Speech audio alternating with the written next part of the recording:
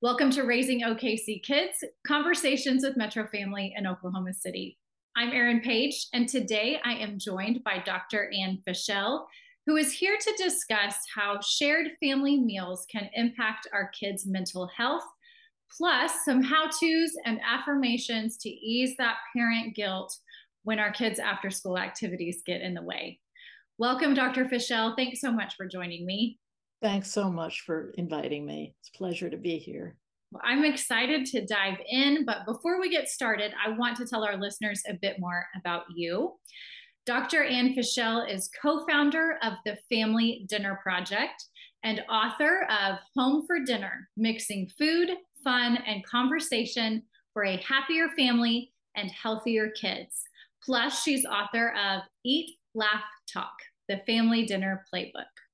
She's also an associate clinical professor of psychology at Harvard Medical School and director of the Family and Couples Therapy Program at Massachusetts General Hospital in Boston.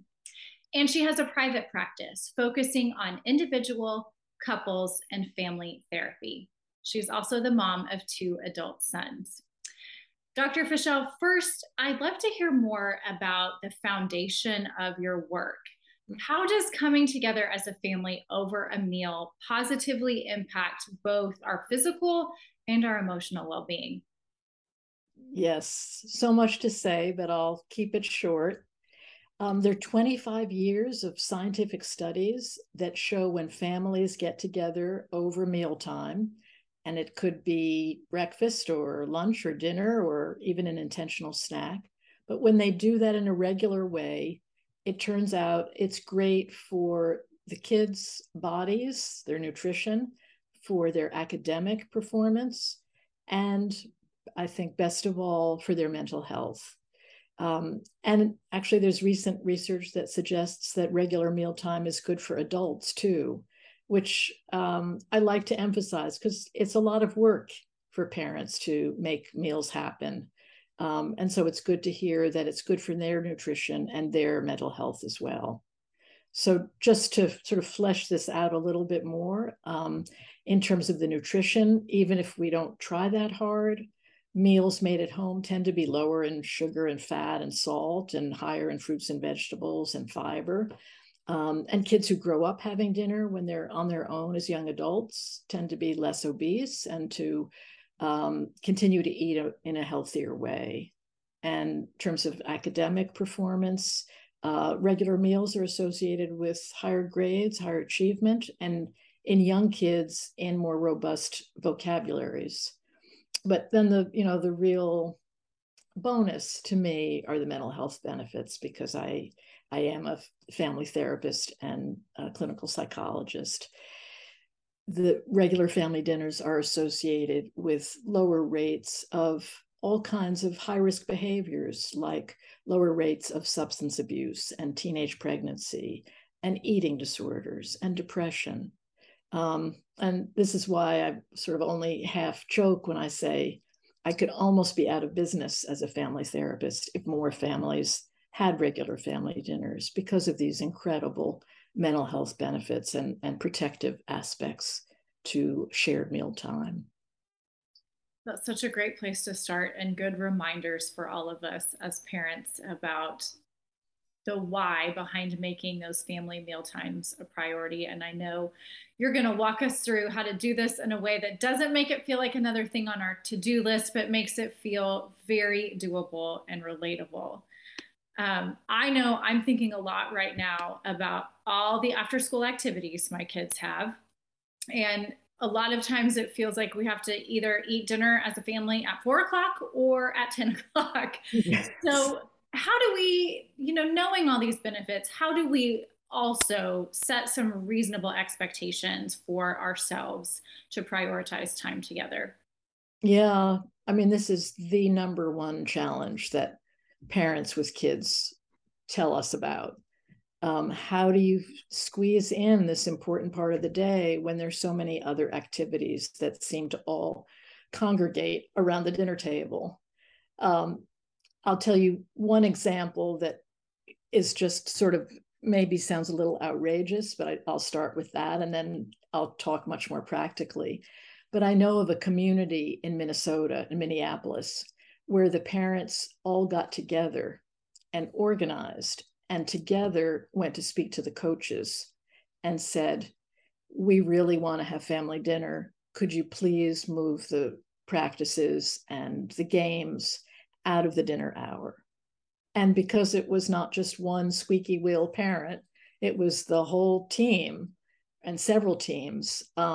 They got these accommodations. So that's one like huge intervention. But let's talk about some more doable, smaller ones if you're not really wanting to organize your whole neighborhood or your whole community. First of all, it doesn't have to be dinner. So if you have 4 to 10 is just out of the question, then maybe it makes sense to pivot to breakfast. You don't have to corral your kids. You know where they are first thing in the morning. Bring them down to the table, and you can have games and conversation starters that sort of anticipate the day rather than review it. And you can have great, healthy, very quick meals at breakfast. We actually have a whole landing page of resources for breakfast, because this is really a great workaround for a lot of parents. And so you can go to our website and type in the Family Breakfast Project, and there'll be oodles of resources there. So that's one idea. It also doesn't have to be a whole meal. It could be a snack. It could be a 10-minute little window where you have some fruit and yogurt with your child. And maybe not everybody is there. That's okay. Family dinner doesn't have to be the whole family every time. It could be you and one child, or you and both kids trying to pack, a healthy snack before they go off to soccer practice and theater rehearsal. So, that's another way to sort of open it up. It doesn't have to be dinner, and it doesn't have to be the whole family all at once. It could be a snack, or it could be a snack at 10 o'clock at night when your kids push back from the computer and you push back from whatever you're doing, and you meet in the kitchen and you have a healthy snack then, as a break from homework. Hopefully not at 10. You'd want your kids maybe heading to bed soon after that. So maybe at 9. So those are some ideas. Those are such great ideas. And I know we were talking offline about how much I have enjoyed the content at thefamilydinnerproject.org, because it has taken a lot of guilt off of me as a mom in thinking we've got to eat dinner together every single night at the same time. And I have appreciated so much all of these creative ideas, some of which my family's already doing. So then I'm like, oh, okay, well, we have a snack together when my sons get off the bus, and sometimes, it's just the 3 of us. But that is a time that works for us to be able to sit down together and enjoy a healthy snack and talk about their day. Right. What we're really talking about are points during the day that are reliable times to connect with your kids. And that can be a 10-minute bite, literally and figuratively. A 10-minute, oh, I know I'm going to get to talk to my mom before I go off to soccer practice, because we always have a snack together. And, that's what's really protective for kids, is having that reliable time to connect. That's such a helpful framework. And again, I think takes a lot of guilt and expectation off our shoulders as parents and makes this feel so much more doable. Let's talk specifically about our young athletes. Yes. At thefamilydinnerproject.org, you mentioned that this is a group of young people who really need those shared meal times, even though, of course, it can be challenging to schedule. So why are meals together or snacks especially important for this group of kids? Yeah, I think there are several reasons. One is that young athletes are could be at an increased risk for disordered eating, particularly those who do sports that emphasize appearance and weight.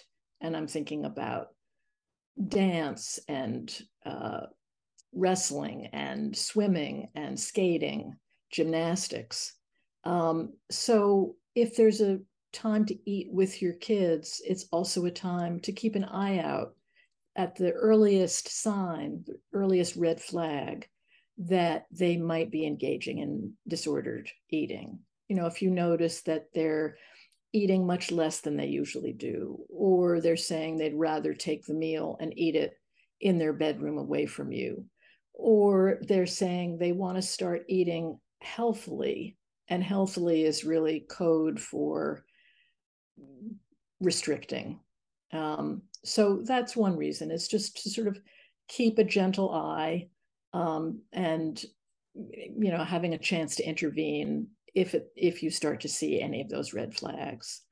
Then mealtime is also a chance for your young athletes to talk about other things besides sports, for you to, when you're driving them to sports, often you're talking about, what do you think the coach is going to do with you today, and what games do you have coming up, and so on. But the dinner table can really be a place to kind of open it up and talk about other aspects of your young athletes' lives that are just as important. So that's one thing. And then a third thing is nutrition is really important for our teen athletes or our young athletes.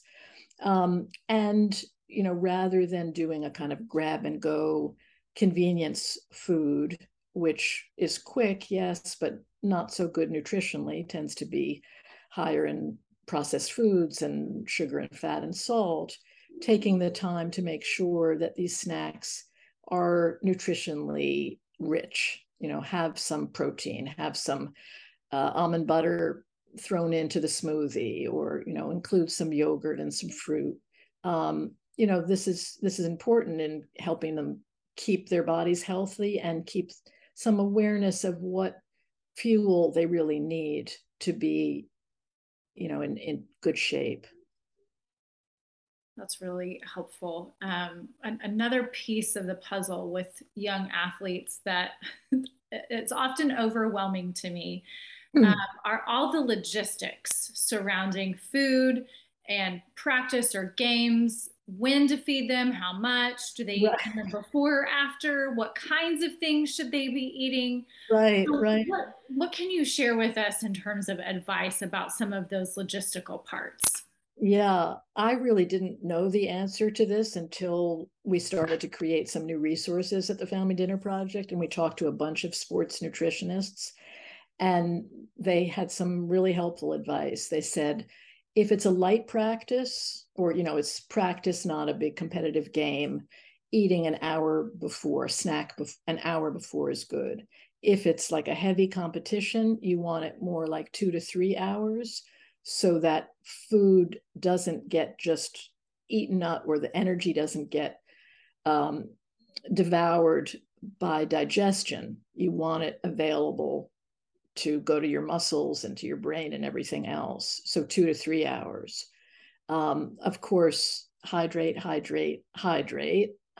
several hours before, have water during the practice, and so on. That's really important.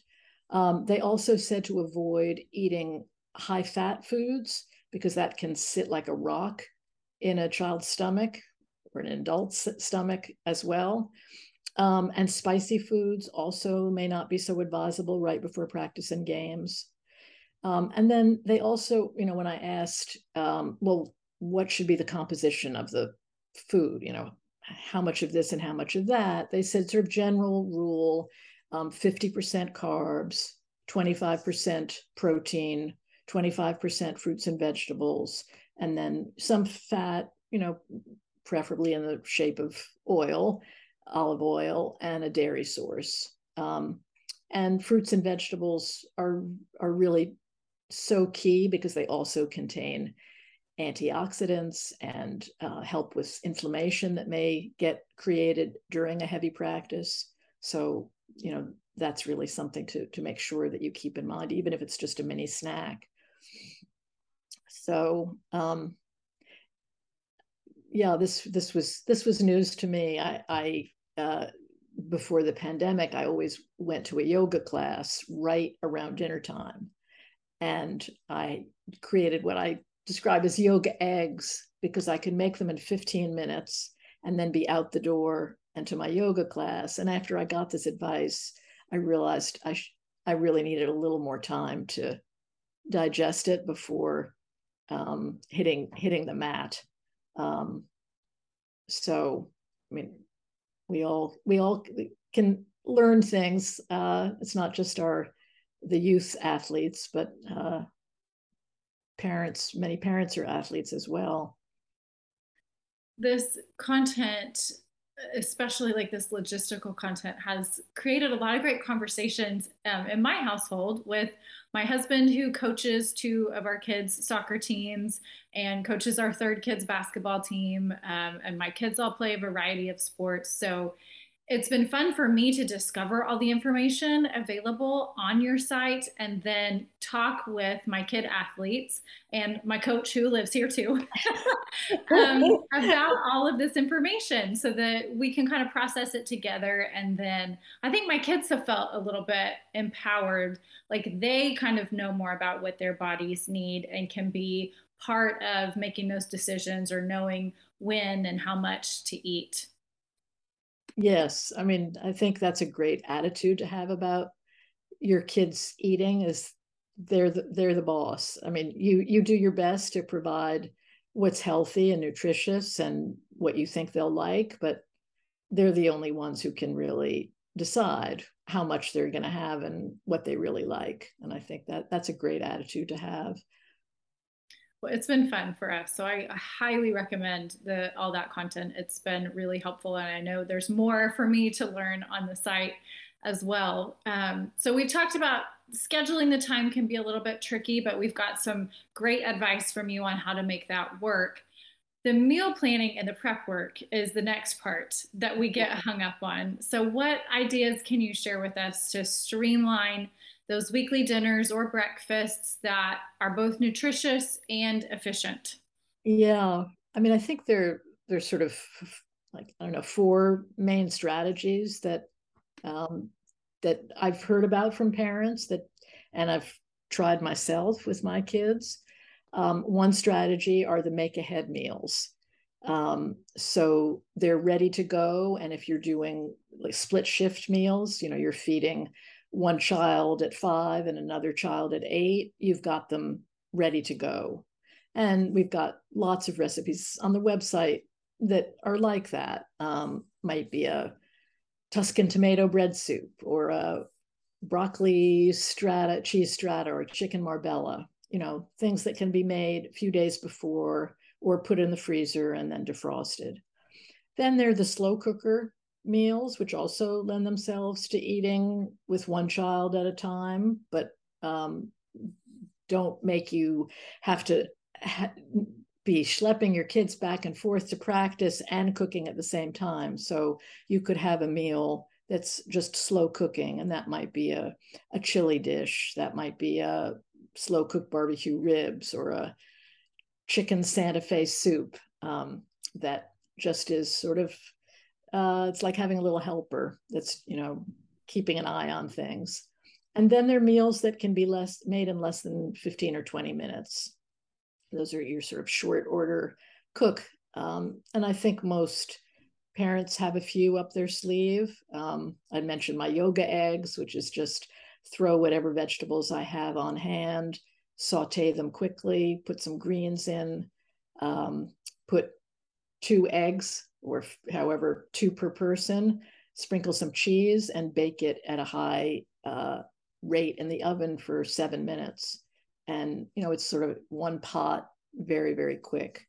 Or shrimp fried rice is another. So that's a third strategy. And a fourth is to really rely on mini meals or snacks. And those can be made very quickly too. So that, might be a scrambled egg, or it might be a smoothie with nut butter thrown in, or hummus that you bought at the store and you cut up some vegetables and you use that as a dip. So that would be another approach. And I think the general idea that I want to get across, which I think you and I have talked about before, and you've woven in nicely during our chat today, is that what's really corrosive is when parents think they have to do this perfectly, or that whatever they offer their children has to be Instagrammable. It has to really look good, and it has to be fancy, and no, it can be the simplest thing in the world. Because the secret sauce of any of these meals, whether they're mini snacks or slow cooker or whatever, the secret sauce is really taking 10 minutes, 15 minutes to connect with your child. That's what's really going to bring the benefits. So, you want to find something your child is going to like that's got some nutritional value. And beyond that, it's really about sitting down and just having an enjoyable few minutes in between all the rush and back and forth.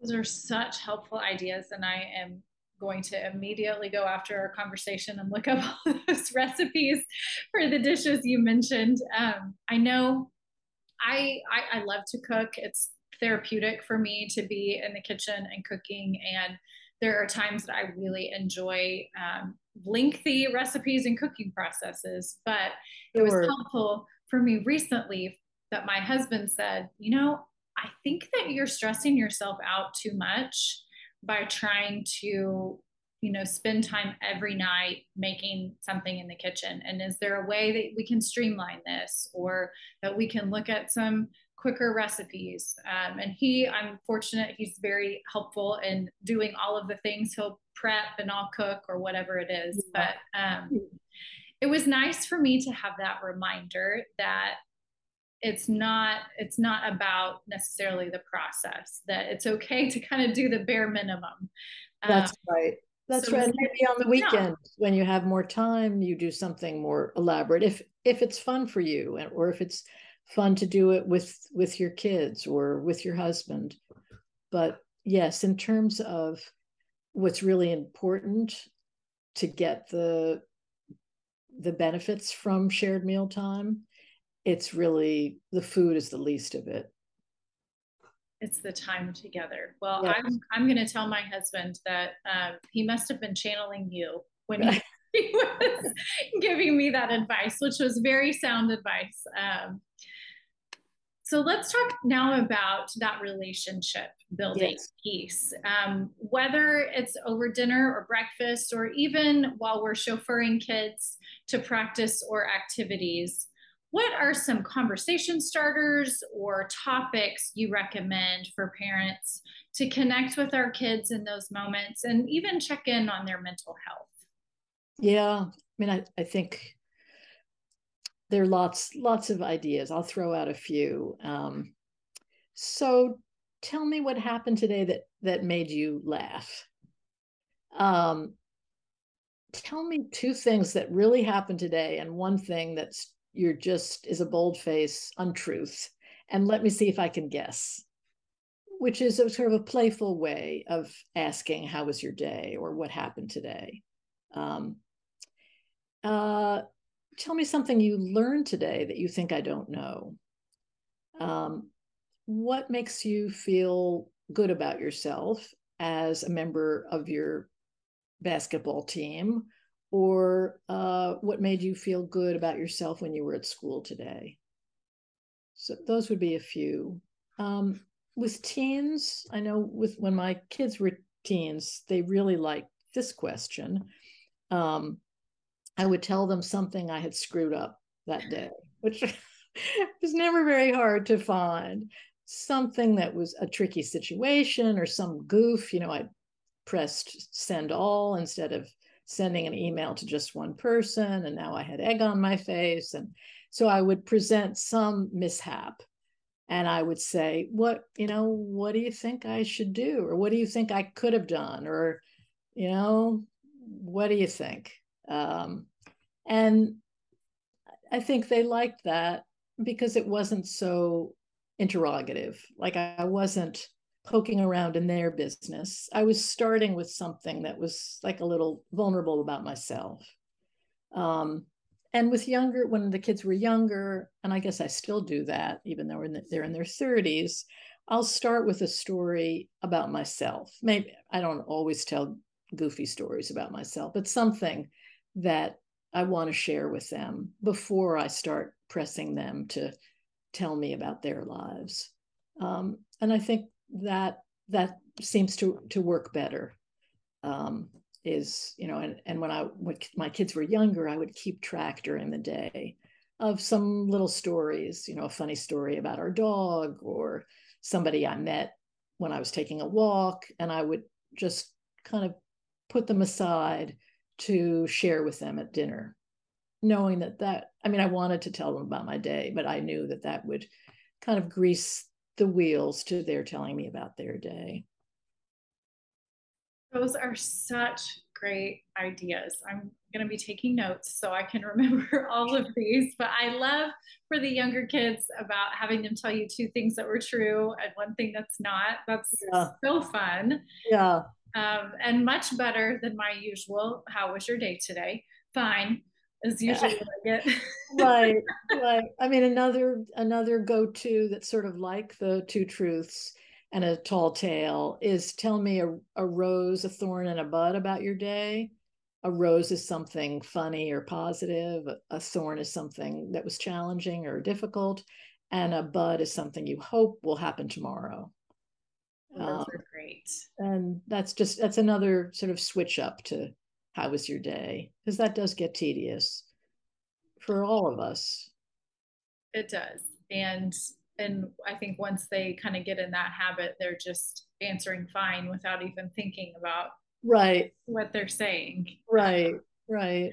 And talking about teens, I love that, sharing things about your day and getting their advice. I have noticed as my kids have gotten older, especially my older two, will ask me now, how was your day? Wow. And sometimes they'll say, oh, I know that you were really worried about that meeting. How did that go? Which is great, but then I have to share. You see how it feels. Yeah. But that's such a good reminder from you that when we take that first step to be vulnerable with our kids, that hopefully eventually they'll do the same with Yeah. us. Yeah. And it could be something, it could just be something funny that happened. You don't have to tell your innermost secrets to your kids. But yeah, it sounds at age 11, your child is asking about your day. That's incredible. A lot of spouses don't do that. Well, and I'll give credit. I'm making my husband sound really good on this podcast, which he is, but he's so good about asking me, and we'll talk through our days. That I feel like our kids have just seen that modeled, and so now they'll ask both of us about how, Dad, did you get that order that you were working on, or so it's really nice to see them kind of learning those skills. But again, that means if I'm asking them about their day, I know they're going to ask me about mine, and I'm going to have to be willing to share. Yeah. Oh, that's great. I did want to just add one thing. I'm not sure what, it was something that you had asked me a minute or two ago about, oh, I know, whether you talk at dinner or in the car. And I just want to say that when teens are asked what's the number one time and place that they talk to their parents, the answer is the dinner table. And number two is the car.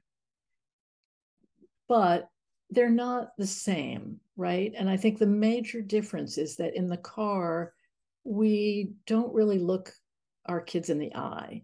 I mean, we shouldn't be if we're driving. And sometimes that makes it easier for kids to talk to us because we're not looking them in the eye. But there are important neurological effects of eye contact, and effects that really promote bonding when we look each other in the face. So that time is precious in the car, but it's not the same, I think, as the time around the table when you really can look at each other. Ooh, that's a good reminder and a good distinction there. And both can be important, but maybe in different ways. So that's a good reminder for me as a mom for sure. One of the other things that I am really struggling with right now with my kids, and you alluded to this a bit earlier, is I want them to understand good nutrition and making healthy choices, but I also want to support positive body image. I don't want them to get into the diet culture or thinking they have to eat a certain way to look a certain way. Right. So, how do we help our kids understand the function of the foods they're eating and also ensure that they do feel comfortable and confident in their bodies, whatever their bodies look like? Yeah, such an important topic. I think it really starts with how parents talk about food and their bodies.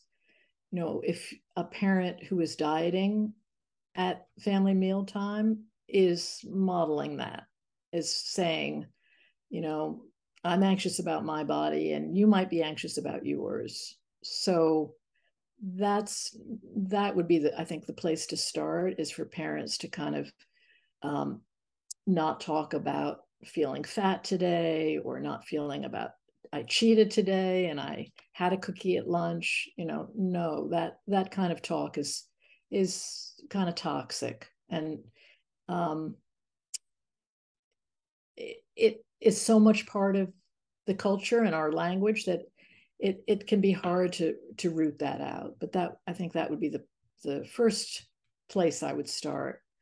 Um, I spoke with a dietitian at Mass General where I work, Dr. Harshman, and she gave the analogy that our bodies are like fancy cars, and the important engine is our heart and our organs, and the food is the fuel for our fancy cars, and we need fuel that will strengthen our bones, that will give our brains energy to learn, that will power our muscles.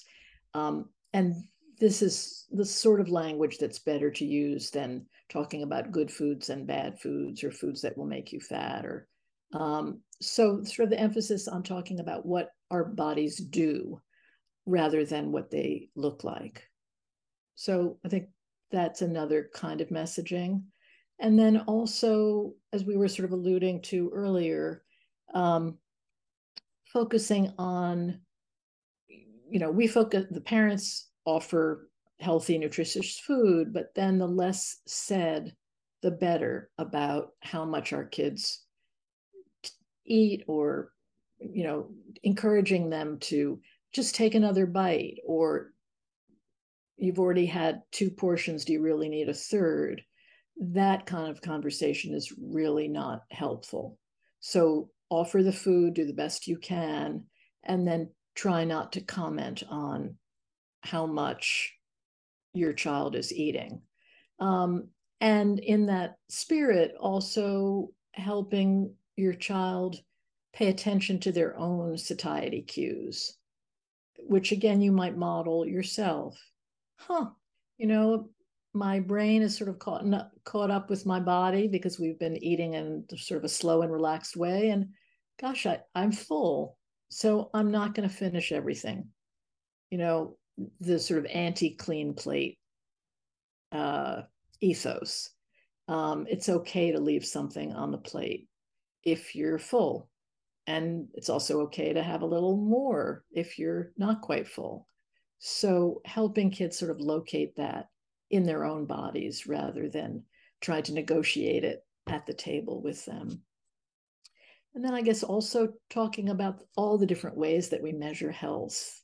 Weight, yes, is one, but also how strong we are, how our blood pressure is doing, how well we slept, how much exercise we get. And some parents may want to ask their children's pediatricians not to bring out the growth chart and not to mention BMI. That I think pediatricians are more and more open to that, realizing that this focus on weight and appearance really is the sort of on ramp to disordered eating. So those would be some thoughts on that. That's all very helpful. I feel like so many parents now are very conscious of not wanting to repeat some of the ways in which they were parented that might Yes. felt harmful, or even just as they look back think, oh, okay, well maybe that's why I feel like this about food in this way now. um, it's just there's a much different culture around food and nutrition today than Yes. there was in the 80s and even early 90s. So that's so helpful and such great advice that I know I'll be taking to heart for my family and my kids. Another thing that we know is difficult right now for a lot of families is anxiety disorders on the Yes. rise in kids. You have a great section again on the site with conversation ideas for parents to talk to their kids about anxiety and lots of other things too: stress, loneliness, resilience, self-care. If our kids are experiencing some anxiety about school, or maybe they're stressed about a test or a situation with their friends, what are some helpful things we can be saying to them, or even questions we could be asking them? Yeah. Um, so, it's not going to be a one size fits all. I think, sort of generally, what are the kinds of questions that I would call door slammers, and what are the ones that are window openers? That the window openers are questions or comments that make your child feel that you're not judgmental, that you want to know their struggles, that you can bear it, that you're not going to get angry or overwhelmed or sad about it. And door slammers are questions that really will shut them down. So door slammers would be things like, oh, you're always anxious before a test, but you always do well. You're just being ridiculous. That might be true, but it probably wouldn't be too helpful. And a window opener might be, what's helped in the past when you've been anxious about a test, or um, tell me more what about you're feeling anxious. I really want to understand that. And how do you feel it all the time? Do you just feel it sometimes? Um, uh, so that kind of willingness to keep your child company. You're not going to be able to take the anxiety away, but you're going to help make your child feel less alone with it. And as though you're a safe person to share this with. Um, and I think beyond that, sometimes opening it up so that there might be a conversation about how let's, how do you deal with stress? Asking your spouse, what are some things that help you when you're feeling really worried about something coming up? So what's one thing that you do when you're overwhelmed or anxious? Or what are the signs that you get in your body or thoughts in your brain when you need extra support from somebody? So that you're sort of destigmatizing in that way. You're saying, this may not be exactly how you feel, but we do all feel some version of this. And I think that also can help a child feel less alone. Um, Sometimes families will start a mealtime doing a breathing exercise. Doing we have a new breathing game on the website, the humming bee, where you breathe in and then you breathe out, making a sound of a bee, and kind of notice what the vibrations feel like, and if you make the vibrations lower or higher, how does it make you feel? But it's just like a grounding exercise. Or 5, 4, 3, 2, 1. 5 things that you can see, 4 things that you can touch, 3 things that you can hear. I don't know where I am. 2 things you can smell, and 1 thing that you want to eat tonight. Um, Again, just a grounding that everybody can do. And of course, the very having of a mealtime is an anxiety buster. It's a way to sort of step away from the hubbub and to feel that the good feelings that come from having people at the table want to listen to what your day is like and how you're feeling. You know, this is all very salutary. It's a safe space, and Exactly. I love that basis of your work, that when our kids can anticipate that and they know that that's part of their day, that provides such a good foundation for them. Yes. It's a good reminder for me. As we wrap up our conversation today, what is the top piece of advice that you want parents to remember about the value of those shared meal times? Yeah, I mean, I think you were just hitting it right on the nose when you were saying that mealtime is a safe time. You know, it's really so important for our kids to feel that there's a predictable time each day to connect with us. When kids have that daily connection, whether it's a snack or a meal or breakfast or dinner, when they have that connection, it's like a seatbelt on the potholed road of childhood and adolescence. It's protective, and it doesn't have to be perfect, and it doesn't have to be dinner. So those would, I think you maybe said one piece of advice. I think that I snuck in a few more there, but No, that was perfect.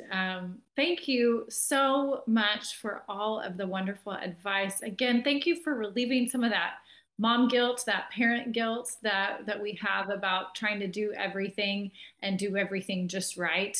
This was so helpful to make this feel so relatable and accessible to create those moments in our families' days to really connect with each other. good. Well, I don't want to add an ounce more of burden on parents. It's everybody is doing too much. So I'm glad the message came through to it doesn't have to be perfect, and these small bites are can be just as important as a elaborate Thanksgiving dinner. That's perfect. It's great reminders for all of us, me included. For our listeners, find more presentations by nationally renowned parenting experts through membership in the modern art of parenting. Visit modernartofparenting.com to learn more about memberships, which are just $19 a month or $199 for the year with a 30-day money-back guarantee. Thanks everyone for listening. Join us next time on Raising OKC Kids.